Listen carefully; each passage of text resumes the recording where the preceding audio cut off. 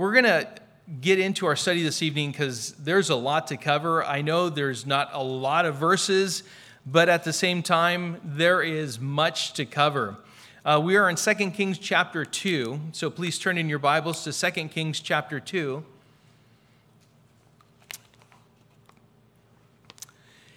In our study this evening, we're going to learn about the well-known, very famous ascension of Elijah. It's his ascension into heaven. And so we're going to learn about that, where he went up by a whirlwind into heaven. And then Elisha, his protege, his mentee, saw the chariots of Israel and its horsemen as they came in between Elisha and Elijah, and Elijah was taken up into heaven. We'll also learn about his apprentice, Elijah's apprentice, Elisha, being tested whether he will stick by Elijah's side or not when made aware of his imminent departure. And so even with that, what it is it's also a testing of whether he can be trusted as far as what the Lord has commanded him, what he's called him to.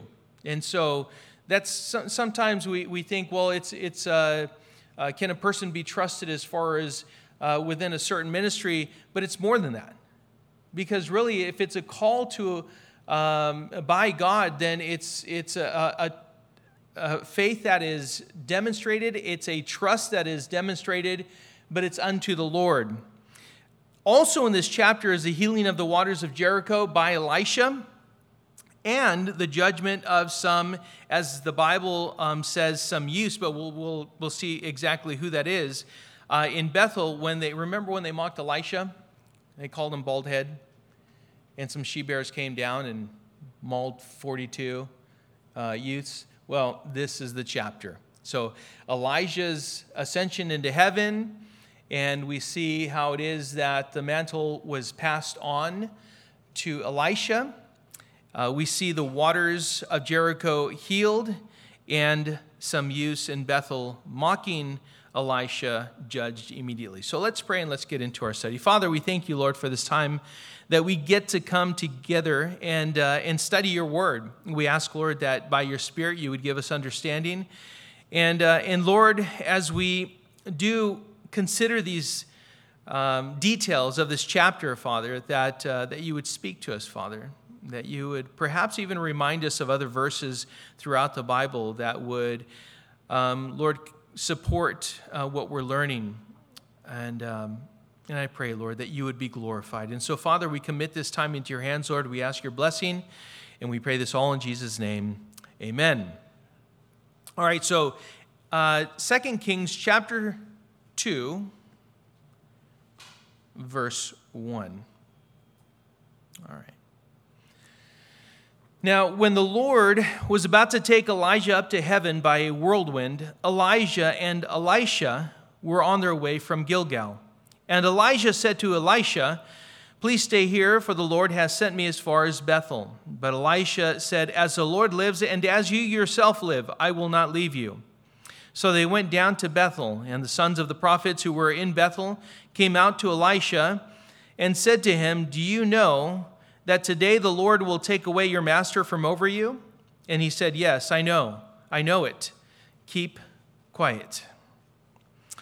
So just as far as where everything is located in Israel and what we're referring to here, Gilgal is located between Bethel and Shiloh. So you have Jerusalem, you have Bethel, and then you have Shiloh that is above that. It's just so you have an idea of where we're at. We're in between the Sea of Galilee and the Dead Sea, and westward a bit toward the Mediterranean. Now, from what we read, it seems that I'm gonna exaggerate a little bit, Elijah, just so that we can differentiate between the two. All right, so from what we read, it seems that Elisha, and the sons of the prophets who were in Bethel, they all knew that Elijah was going to be departing soon, that he would be going home to the Lord. And this all took place when the Lord was about to take Elijah up to heaven by a whirlwind. This is when this took place. His departure was imminent, and they all knew about it. Elijah speaks to Elisha as they were leaving Gilgal and on their way to Bethel. So they had just left. They were leaving Gilgal on their way to Bethel. And he was telling him that the Lord had called him to Bethel and that it wasn't necessary for Elisha to go with him. Not necessary for you to go any farther. At this point, you can stay back here in Gilgal. You don't have to go on to Bethel with me, especially knowing that my departure is imminent. It's soon. It's at any moment. But the question is, why did Elijah tell Elisha this? You know, remember that Elisha had been with them the whole time. He had been with them. He had been called by God to come alongside Elijah to be brought up under the tutelage of Elijah. Perhaps it was, from Elijah's perspective, his final stretch, and it was his road to walk. It wasn't Elisha's to walk with him, but it was just Elijah that was to walk it alone and depart, even though he had served the Lord for all of these years, many times been alone, standing alone in the messages that he was giving to Israel. Perhaps this was one of those moments where he needed to just do it alone. Perhaps he thought that their work was done as far as serving together.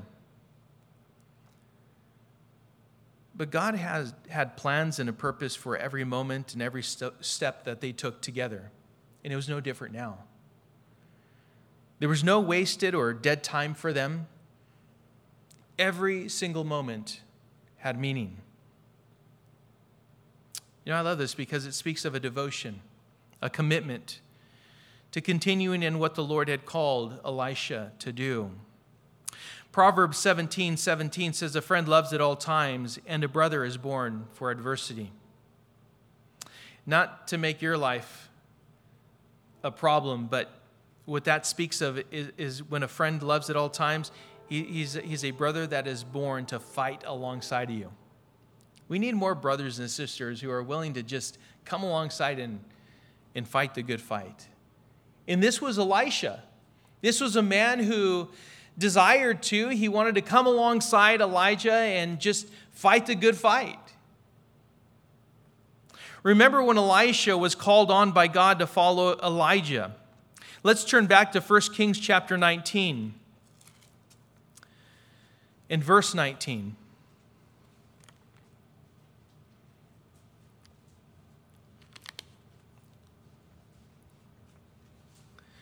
Just a quick reminder. Verse 19 says, "So he departed from there and found Elisha, the son of Shaphat, who was plowing with 12 yoke of oxen in front of him.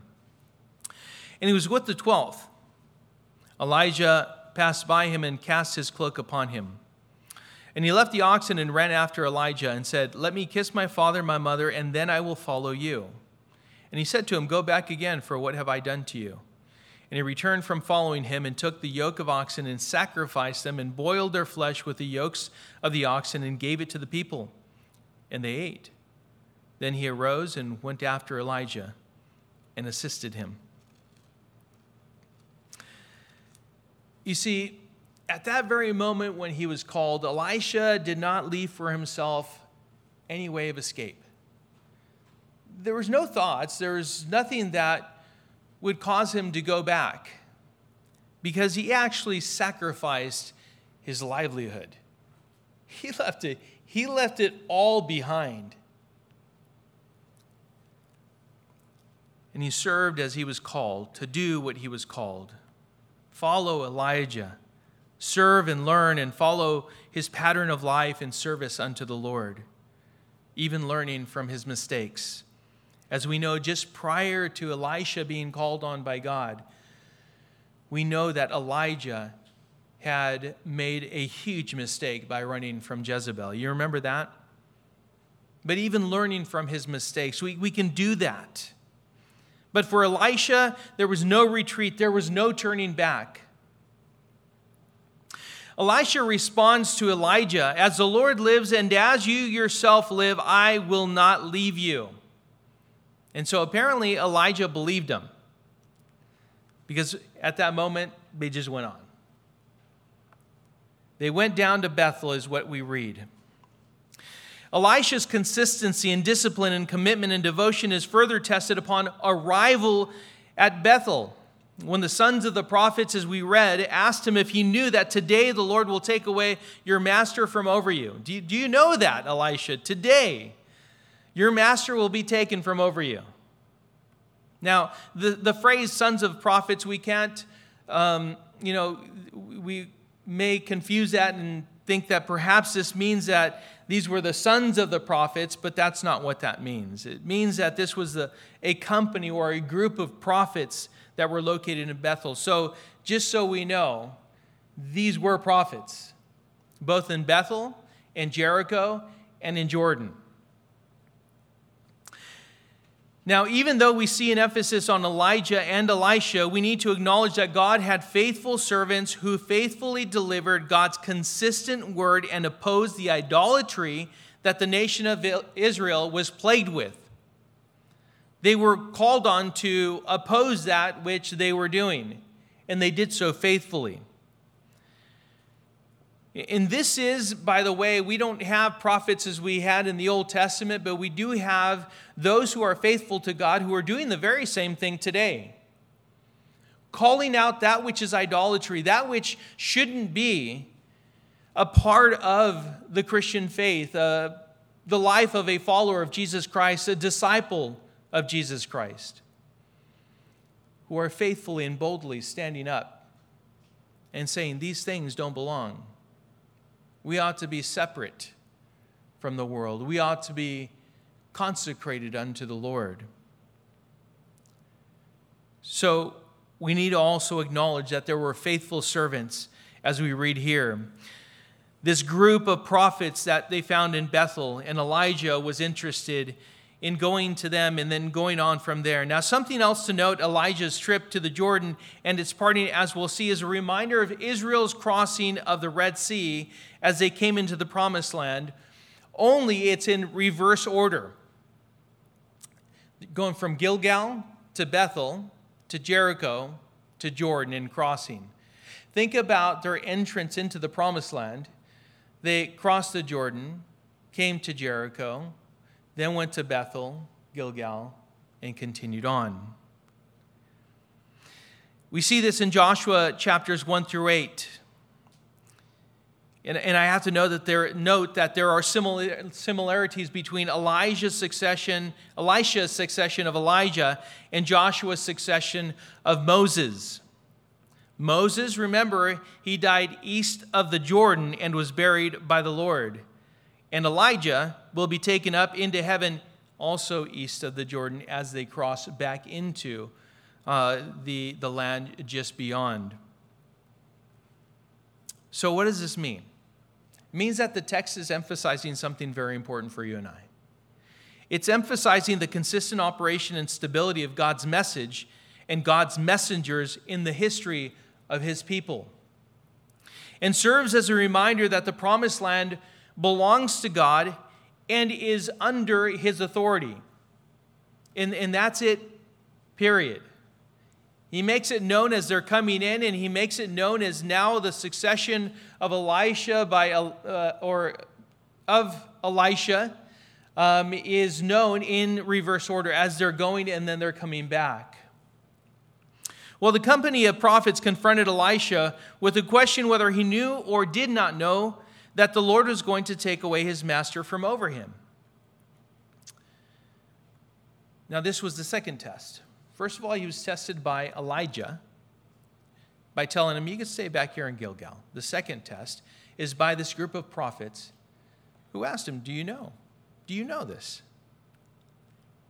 It tested his resolve. It tested his commitment and devotion to follow through with what the Lord had called him to do.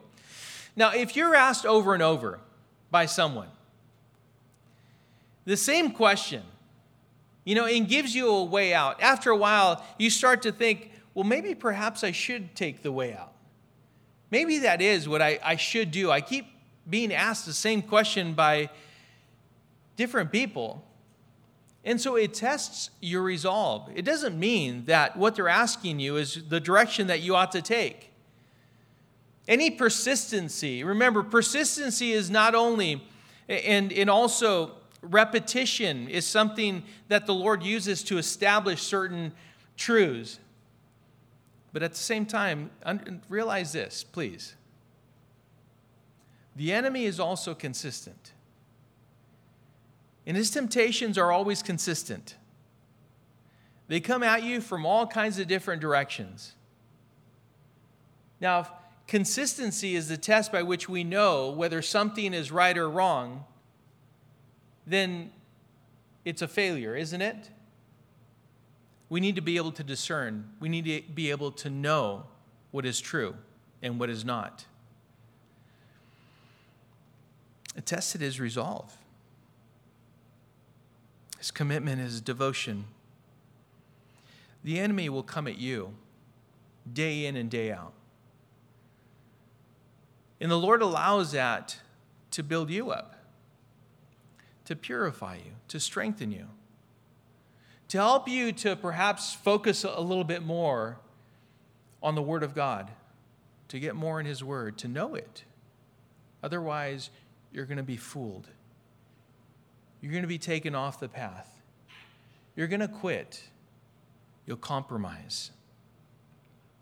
Well, what was Elisha's response? Yes, I know it. Keep quiet. Elisha already knew this.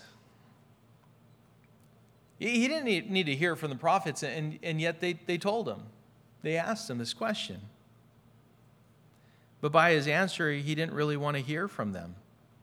He wanted to hear from Elijah, and he wanted to maintain his focus on his master. At this point, he knew his departure was soon. It was at any moment. We should live with this kind of expectancy. Because as Elisha didn't want to miss any final opportunity to spend with Elijah and to glean from him, we ourselves should live with this kind of expectancy of the rapture and our arrival in glory and remain fixed on Jesus Christ our Lord. When we know we don't need other people to perhaps cause us to go in different directions, to get wrapped up in the little things, we need to remain fixed on what's most important. When distractions present themselves, may we plainly say, yes, I know it, keep quiet. I'm watching my master and what he does. I don't want to miss what he's saying and how it is that he's leading me. Well, Elisha's devotion was tested in the same manner as they were leaving Gilgal and when they arrived in Bethel, and when they were arriving in Jericho. Let's read verse 4 as we continue. Elijah said to him, Elisha, please stay here, for the Lord has sent me to Jericho. But he said, as the Lord lives and as you yourself live, I will not leave you. So they came to Jericho. The sons of the prophets who were at Jericho drew near to Elisha and said to him, do you know that today the Lord will take away your master from over you? And he answered, yes, I know it. Keep quiet. So same thing. And Elisha did not waver. He was not about to leave his master's side, not now, not until the Lord literally took him away. This was tested 2 times by Elijah and now by 2 groups of prophets. Elisha remained steadfast, immovable, and consistent in his devotion to God and therefore also to Elijah. He answered the same way. He said the same thing to Elijah. He said the same thing to the prophets. Yes, I know it. Keep quiet. And he continued on. Verse 6, it says, then Elijah said to him, please stay here, for the Lord has sent me to Jordan. But he said, as the Lord lives and as you yourself live, I will not leave you. So the 2 of them went on. 50 men of the sons of the prophets also went and stood at some distance from them as they both were standing by the Jordan. Then Elijah took his cloak and rolled it up and struck the water, and the water was parted to the one side and to the other, till the two of them could go over on dry ground. Well, as they were leaving Jericho, Elisha was tested one more time. God allowing Elijah to ask him to tell him, it's okay. You can stay here in Jericho. You don't have to go any farther. I'm going to the Jordan. But he responded in the same way as he had the previous two times. Same way. As the Lord lives, and as you yourself live, I will not leave you. And he didn't. They continued on to the Jordan, and at this time, there was a company of prophets, 50 of them to be specific. They did not approach, but they did stand at a distance watching them, watching the two men go to the Jordan as they arrived at the shore of this river. You know, as God used Moses and Joshua to part the waters, so he also used Elijah to do the same. It wasn't to bring attention to himself. It wasn't to make Elijah great, but it was to demonstrate the power of God. It was a testimony of being in the very place God wanted them to be. Even the high and powerful waters couldn't stop them from getting to God's intended destination. You know, Luke 1:37 says, "For nothing will be impossible with God." Nothing indeed is impossible with God. Jeremiah 32:27 says, "Behold, I am the Lord, the God of all flesh. Is anything too hard for me?" You see, sometimes God brings us to a place where we don't see how we can continue. You ever been in a place like that? You come to this difficult place in your life and you think, man, I don't know. I don't know if I can make it beyond this. It's a difficult moment. It all seems impossible. And we begin to think that perhaps God meant for us to go in a different direction. Go somewhere else. We start thinking perhaps we didn't hear him right. Or maybe this is the end of the road. This is like where God brought me to. As the 50 prophets and Elisha looked on, Elijah rolled up his cloak. He saw the water. He rolled up his cloak and he struck it. And the water parted on one side and on the other. And it stood on end, and then walked across as on dry land. No issues whatsoever. What seemed impossible before now was not impossible. They were walking across. You know, most of the time we give up too easy. We can't physically see a way out or a way through, and we give up. When perhaps the Lord is just using that moment, that situation, to test your resolve, to test your faith, to see if your actions match your words. I believe in the Lord. I trust in him. I have faith in him. Truly, all things are possible with him.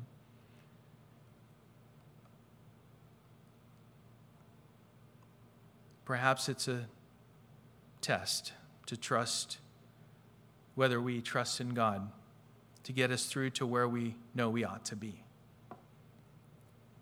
We give up on what God is telling us in his word and settle on compromise, leaning back on the flesh and the world, the intellect, believing that maybe that's what will get us through difficult situations when it seems that God isn't making a way or we don't see movement fast enough.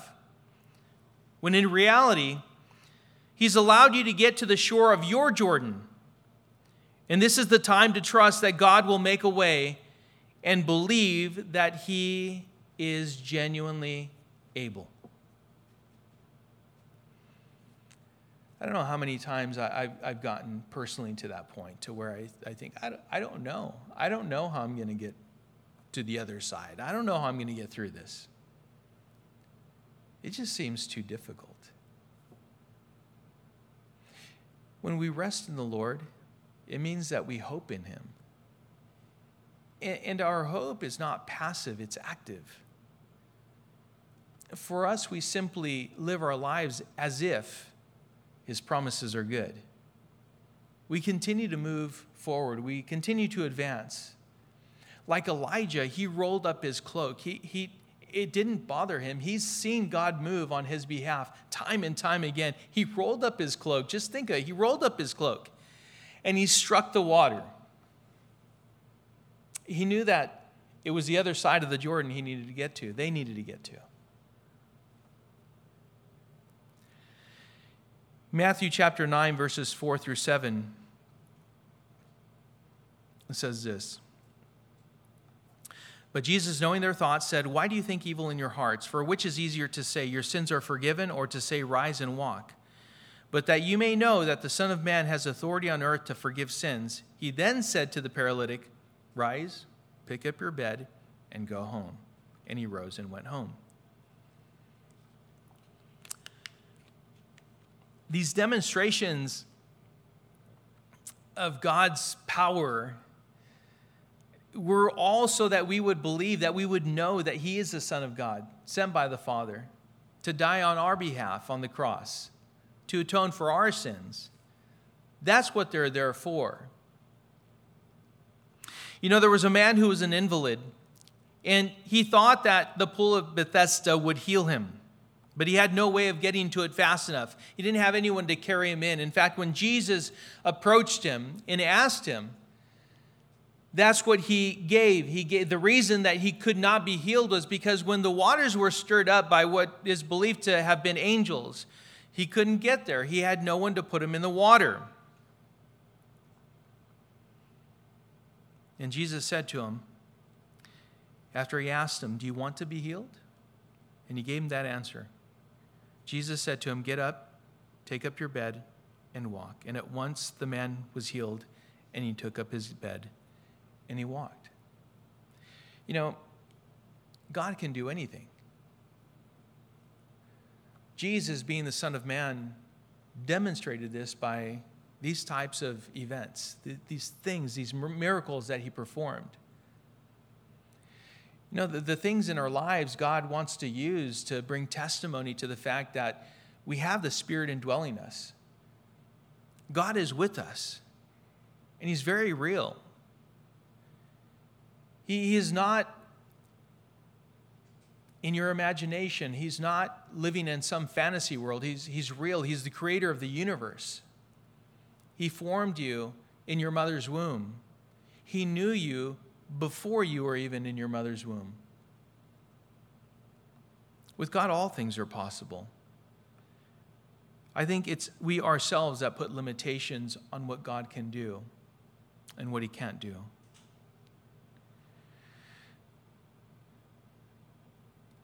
Most of all, it's possible for the darkest and the hardest heart to be won by the Lord, by his grace and by his kindness. That is the greatest miracle. To have someone that is so hardened to come to the Lord, that is truly what the Lord desires. To believe in Jesus Christ for salvation and to trust in his word for everything that pertains to life and godliness. Trust in his word, trust in God. Elijah believed in his God, and he crossed the Jordan as if on dry land. Verse 9, we continue, says, when they had crossed, Elijah said to Elisha, "Ask what I shall do for you before I am taken from you." And Elisha said, "Please let there be a double portion of your spirit on me." And he said, "You have asked a hard thing. Yet if you see me as I am being taken from you, it shall be so for you. But if you do not see me, it shall not be so." And as they still went on and talked, behold, chariots of fire and horses of fire separated the two of them. And Elijah went up by a whirlwind into heaven. And Elisha saw it, and he cried, my father, the chariots of Israel and its horsemen." And he saw him no more. Then he took hold of his own clothes and tore them in two pieces. Elijah himself knew that this was his destination. He kept walking, he kept going. Gilgal, Bethel, Jericho, Jordan, across the Jordan, and on into heaven. This was the very place the Lord had called him to. And it would be from this very place that the Lord would take him. And he turned to Elisha just before he was taken up and asked, What shall I do for you, Elisha? What is your request? We need to stop and just pause for a moment and think, who is asking the question? Remember, Elijah was the one that was going to be departing. He was a man of God. He was a servant of God. And he was asking what he could do for someone else before he departed. What encouragement. I love this because this is the end of his life, and he knew it. What can I do for you, Elisha? Perspective, that's everything. In fact, in Philippians chapter 1, verse 21, the Apostle Paul had the same perspective. He said, "For to me to live is Christ and to die is gain. If I am to live in the flesh, that means fruitful labor for me. Yet which I shall choose, I cannot tell. I'm hard pressed between the two. My desire is to depart and be with Christ, for that is far better. But to remain in the flesh is more necessary on your account. Convinced of this, I know that I will remain and continue with you all for your progress and joy in the faith, so that in me you may have ample cause to glory in Christ Jesus because of my coming to you again." As we draw closer to the Lord, as we understand the glory that awaits us, we have no greater desire than to be with the Lord as you draw closer to the Lord. But we ought to have the same perspective that Elijah had, the same perspective that the Apostle Paul had, that he would rather depart and be with the Lord. But he knew that it was for others' sake that he remained behind. So therefore, he wanted to give them ample cause to glory in the Lord. He wanted to give them encouragement, to build them up in the Lord, to help them to learn how to follow the Lord and walk with him. Now, how about Elisha, his perspective? At that point, when, considering Elijah, and if he was being, sometimes we reject the blessings of others, right? We're like, no, don't do it. We even tell people, that would be going out of your way to do this, right? You also, it's like as if you're making up their mind as to what they're going to do for you. And you're telling them, don't do it. Is that what Elisha did? Considering Elijah's departing soon, Elisha really should have been asking him, right? Well, what can I do for you? Well, what has Elisha not done for him? Remember, Elisha was serving Elijah.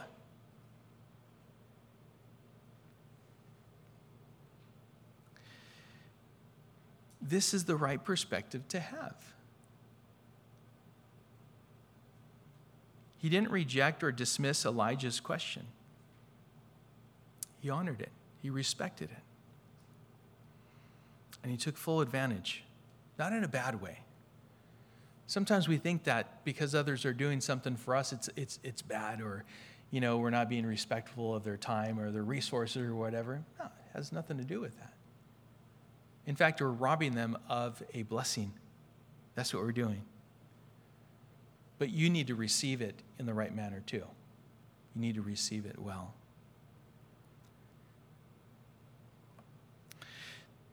He took full advantage and asked for a double portion of his spirit.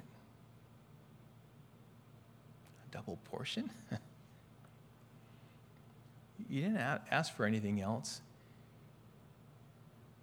You didn't ask for nothing but what would be necessary to continue serving the Lord.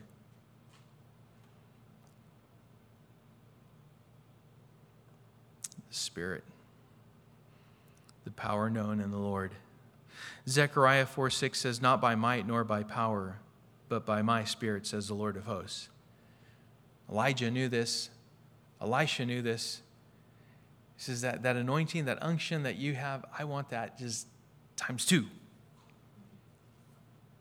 That's what I desire. We ought to take note of what these men of God were desiring. To serve God with the power of the Spirit and to serve others in doing so. That's all they wanted to do. That was their main focus. That was their passion, their devotion. Elisha didn't ask for wealth. He didn't ask for personal safety. He didn't ask for a position or power among the people. He asked for what he had witnessed in Elijah's life, the Spirit of God moving and working. He wanted that power to do the very thing he knew he was going to continue doing himself. And again, he desired that. Maybe Elisha thought, I need twice what you have.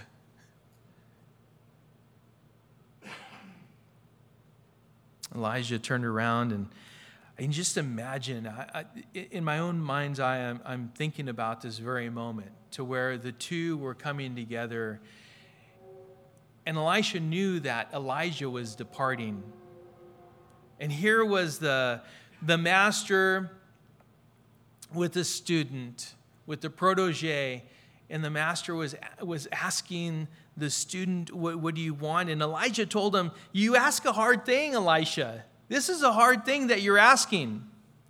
But hey, it'll be done if you see me ascend into heaven. If you see me departing, it'll be yours. If not, it's not going to be, if you don't see me departing. Now, I know that many commentators say that they believe that just by and we'll read in a few moments, the picking up of the mantle or the cloak of Elijah, that the mantle was being passed on as if it was being inherited. And I don't believe personally that Elisha was inheriting the ministry of Elijah, but I do believe that he learned how Elijah served the Lord, and he just simply desired to do the same thing. To serve in a like manner. 1 Corinthians 11:1 says, be imitators of me as I am of Christ. As Elisha saw Elijah, so he wanted to do the same thing. As they were walking and talking, they had just crossed the Jordan, they were walking and talking. All of a sudden they see chariots of fire and horses of fire separating the two of them. And Elijah went up by a whirlwind into heaven. And Elisha saw it, and he cried, my father, the chariots of Israel and its horsemen. And he saw him no more. Just like that, he was taken up. Then he took hold of his own clothes and tore them in 2 pieces. And so Elisha saw Elijah ascend into heaven in an amazing, dramatic fashion, in a whirlwind, and saw blazing chariots of fire and horsemen. What an amazing scene. This was amazing. Just would fill him with awe. And this marked, what a way to go out. This was the end of Elijah's ministry here on earth. What an example Elijah set for Elisha. But at this very moment, he was also without his master, his mentor. And as he cried out, someone who he considered to be his father. And he grieved. He mourned, and he expressed his grief in that very moment by tearing his garment in 2.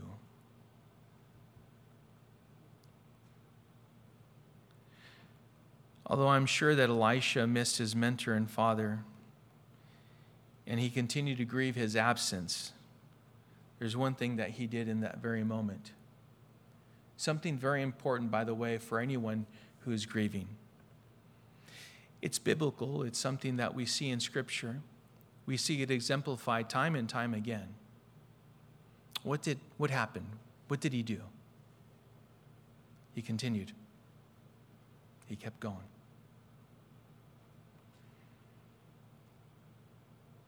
Why is that? Why is it that Elisha has continued? Perhaps because of the example that Elijah had set in his own faithfulness to God. Remember our Lord's Prayer in the garden? He knew what was coming. He had experienced everything that you and I experience on a day-to-day basis. He knew that he was going to the cross. And yet, he prayed, and he yielded to the Father's will. May your will be done, not mine. May your will be done. Remember when he was teaching his disciples how to pray? Our Father, who is in heaven, hallowed be your name. Your kingdom come, your will be done. Your will be done on earth as it is in heaven, as it's ordained in heaven. May that be our prayer. That no matter what, that the Lord gives us enough strength, and by his Spirit, we obediently yield to his command to continue on, to keep going. May your will be done, not mine. We're here to please and do the will of the Father. That's our purpose. Verse 13, as we continue, says, "And he took up the cloak of Elijah that had fallen from him and went back and stood on the bank of the Jordan. Then he took the cloak of Elijah that had fallen from him and struck the water, saying, 'Where is the Lord, the God of Elijah?' And when he had struck the water was parted to the one side and to the other, and Elisha went over." The mantle or the cloak of a prophet was the mark of a prophet. And Elisha picked it up to demonstrate that he was willing and ready to do the work that Elijah had done. Now, I was thinking the runner in a relay race does not run the same length of ground that the previous runner ran, right? Nor at that moment is it the previous runner's race. It's his own. It's his own path. It's his own distance that he must run. Together, they cover more ground, and passing the baton is simply an act of acknowledging one is finished with his portion. And it is now time for the other to run to win their portion of the race. The baton has been passed, but now it's Elisha's race to run. Well, Elisha picked up the cloak and stood on the shore of the Jordan. What did he see exemplified by Elijah as he stood at the shore of the Jordan? The same thing. He believed, and therefore he took his cloak and he touched the water. He struck it. And he said something very important. He said, "Where is the Lord, the God of Elijah?" He asked, where is the God of Elijah? That's what was important. And the Lord answered by parting the waters just as he had done for Elijah. If Elijah believed that the power was in the cloak, he would have just struck the water. But he knew it wasn't the cloak, but rather God. It was his Spirit, his power, his authority, and it was his work. If you doubt that God can work in the same way in you that he has in other people's lives, then you too ought to ask the same thing. Maybe, other people, by the way, they look at your faith and they may say the very same words that Elisha said.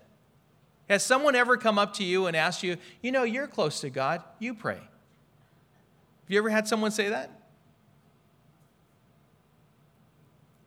Where is the God of, and fill in the blank? Because perhaps that is what they're seeking. That is what they're trusting in. Perhaps he's a consistent God. Perhaps he'll do for me what he's done for you. Well, if it's consistent with his word, it surely will be consistent with our God. He is faithful, for he cannot deny himself.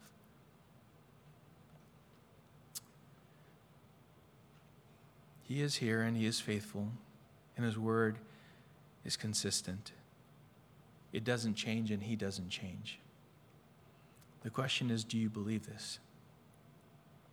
You know, C.H. Spurgeon said this, quote, "And when you have got their mantle, do not waste precious time in lamentations about them anymore. Get to your business. There is a river in your way. What then? Well, go to the Jordan as the prophet Elisha did and try to pass it. Say not, 'Where is Elijah?' but 'Where is the Lord God of Elijah?' Elijah is gone, but his God is not. Elijah has gone away, but Jehovah is present still." Close quote. The water parted, and Elisha went over. Verse 15 says, "Now when the sons of the prophets who were at Jericho saw him opposite them, they said, 'The spirit of Elijah rests on Elisha.' And they came to meet him and bowed to the ground before him. And they said to him, 'Behold now, there are with your servants 50 strong men. Please let them go and seek your master. It may be that the Spirit of the Lord has caught him up and cast him upon some mountain or into some valley.' And he said, 'You shall not send.' But when they urged him till he was ashamed, he said, 'Send.' They sent therefore 50 men, and for 3 days they sought him but did not find him. And they came back to him while he was staying at Jericho, and he said to them, 'Did I not say to you, do not go?'" Well, as Elisha approached Jericho, and they saw Elisha, it was evident that the same spirit that Elijah had was on Elisha. His actions and the evident blessing of God was enough to convince them that God was with Elisha. That's it, period. We know. But it's interesting to me that although the same prophets that had asked, remember, these were the prophets that had asked Elisha, "Do you know that today your master will be taken from over you?" The same prophets that asked him that question are now telling them that perhaps it may have been possible that Elijah had been taken by the Spirit of God to another place on earth here, perhaps in our vicinity. And they were asking Elisha, "What do you think? We have 50 strong men who are willing and able to go search him out." Interesting, because initially Elisha said, "No, do not send them." But then he agreed when they persisted, and it is implied that perhaps he was thinking, okay, you keep persisting, perhaps it is right at least to look. But they didn't find him after 3 days of looking for him. And when they came back and told Elisha, he basically told him, "I told you so. Did I not say to you, do not go?" You see, Elisha knew. He knew the chariots of fire, the horsemen of fire, the whirlwind took up Elijah, and it says, into heaven. He knew where he was. There's no doubt about that. Elisha was right. He knew that Elijah had been carried up into heaven. He had witnessed all of it. He knew. And it was so. Verse 19 says, "Now the men of the city said to Elisha, 'Behold, the situation of the city is pleasant, as my Lord sees, but the water is bad, and the land is unfruitful.' He said, 'Bring me a new bowl and put salt in it.' So they brought it to him. Then he went to the spring of water and threw salt in it and said, 'Thus says the Lord, I have healed this water. From now on, neither death nor miscarriage shall come from it.' So the water has been healed to this day according to the word that Elisha spoke." So Elisha, after having crossed the Jordan and come back to Jericho, this was his first event, his first piece of work that he's going to be doing on his own. And he was told by the people in Jericho, things are okay here, but the water is bad. The water is bad, and therefore the land is unfruitful. The women are miscarrying. And there's even people who are dying because of the bad water. Elisha asked for a new bowl, some salt. He went to where the water was coming out from, the spring of water, and he threw it in there, and what he said was held. What he said in faith with the Lord and because the Lord had spoken to him in that moment. He said he was a prophet of God who is now speaking what was true, is what had the power. And the spring was healed. The water was good. In fact, let's take a look at James chapter 3. So James chapter 3, verse 9.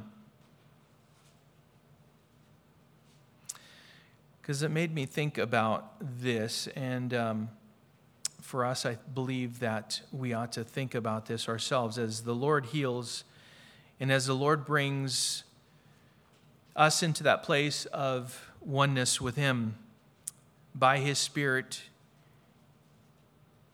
and by the atoning sacrifice of his Son. So we should consider this. James chapter 3, verse 9.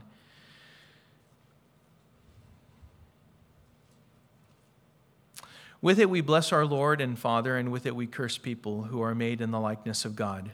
From the same mouth come blessing and cursing. My brothers, these things ought not be so. Does a spring pour forth from the same opening both fresh and salt water? Can a fig tree, my brothers, bear olives, or a grapevine produce figs? Neither can a salt pond yield fresh water. In John chapter 7, verses 37 through 39, it says, on the last day of the feast, the great day, Jesus stood up and cried out, if anyone thirsts, let him come to me and drink. Whoever believes in me, as the scripture has said, out of his heart will flow rivers of living water. Now this he said about the Spirit, whom those who believe in him were to receive, for as yet the Spirit had not been given, because Jesus was not yet glorified. You know, it was God who had made these polluted waters to be fresh and pure. It is God who makes us to be pure in Christ. We have the righteousness of Christ imputed upon us. And so we are justified in Christ. And we, from the same mouth, ought not come blessing and cursing. God makes polluted waters pure. God makes that which is pure be fruitful, and that which is pure and fruitful be life-giving. And it comes by the power of God. It's a Spirit that's indwelling us. And so we see the power of God work through Elisha, and the waters at Jericho were healed. Well, that was his first piece of work there on his own there in Jericho. But then he continues on. He leaves Jericho, and in verse 23, he went up from there to Bethel, and while he was going up on the way, some small boys came out of the city and jeered at him, saying, go up, you bald head, go up, you bald head. And he turned around, and when he saw them, he cursed them in the name of the Lord. And 2 she-bears came out of the woods and tore 42 of the boys. From there he went on to Mount Carmel, and from there he returned to Samaria. Now, these small boys, if you go back to the original, it doesn't mean actual use as you and I could imagine, or small boys, but it actually means young men. And this was the breakdown of the infantile and evil actions of these young men. And I know what they said in one perspective, you can look at it and go, what in the world? I mean, how? These young men are coming and making fun of his bald head. Obviously, Elisha was balding, right? But you think, what does this all mean? It just seems almost comical, and yet it was so serious that they were cursed by Elisha and they were mauled by these 2 she-bears, right? Well, they were actually evil actions. They were loud and obnoxious. They were rude and mocking, and they were taunting Elisha. They attacked him personally, typically one who has no principle to stand on, comes at you personally. And that's what they were doing. They were coming at him personally. Yes, they mocked his bald head. But when we get beyond that, we realize that they were actually mocking his mentor, someone that he considered to be his father. The question is how, right? Well, what'd you read, Pastor, that we didn't read? It says, go up, you bald head. Go up, you bald head. It's the first two words that they said. Because go up was referring to him ascending to heaven like Elijah had. They were making fun of him, making light of the event with disbelief, with a condescending attitude. They were ridiculing him, is what they were doing. Basically, they were wishing that he had died along with Elijah, that he had perished, maybe been taken up. But ultimately, they were mocking God. If this is so, if it's true that Elijah went up in a whirlwind, then you go up too. You go up. You go up.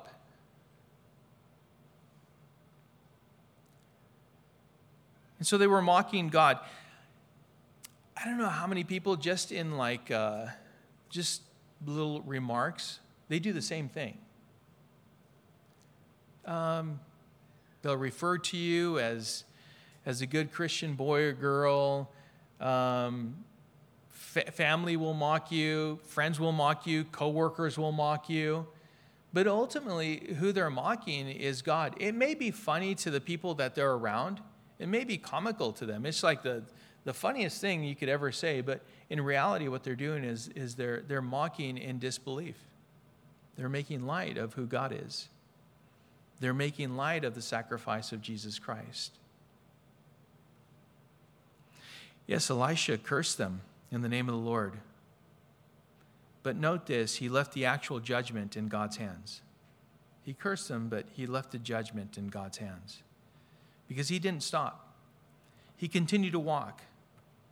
As he was confronted by these 42 young men, he continued on. He had more important matters to tend to. But God is the one who served judgment and dispatched 2 she-bears to tear up 42 young men. The Lord knows exactly how to apply judgment, and so we need to leave it up to him to do so. Remember this, his word will always be enough. We don't need to contend anymore. We need to simply speak his truth and continue to walk on. We have more important matters to tend to.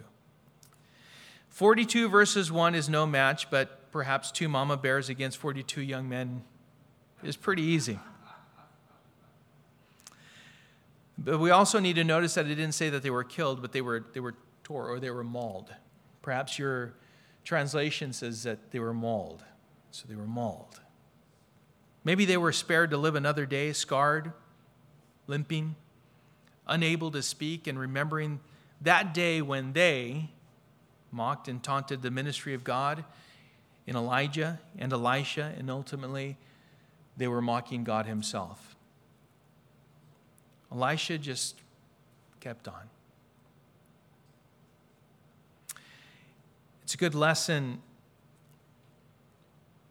in devotion, commitment, tenacity, to keep on going, to be trustworthy, to not be distracted by consistent questions, persistent questions, and certainly not a mocking voice that continues to come at you from all sides.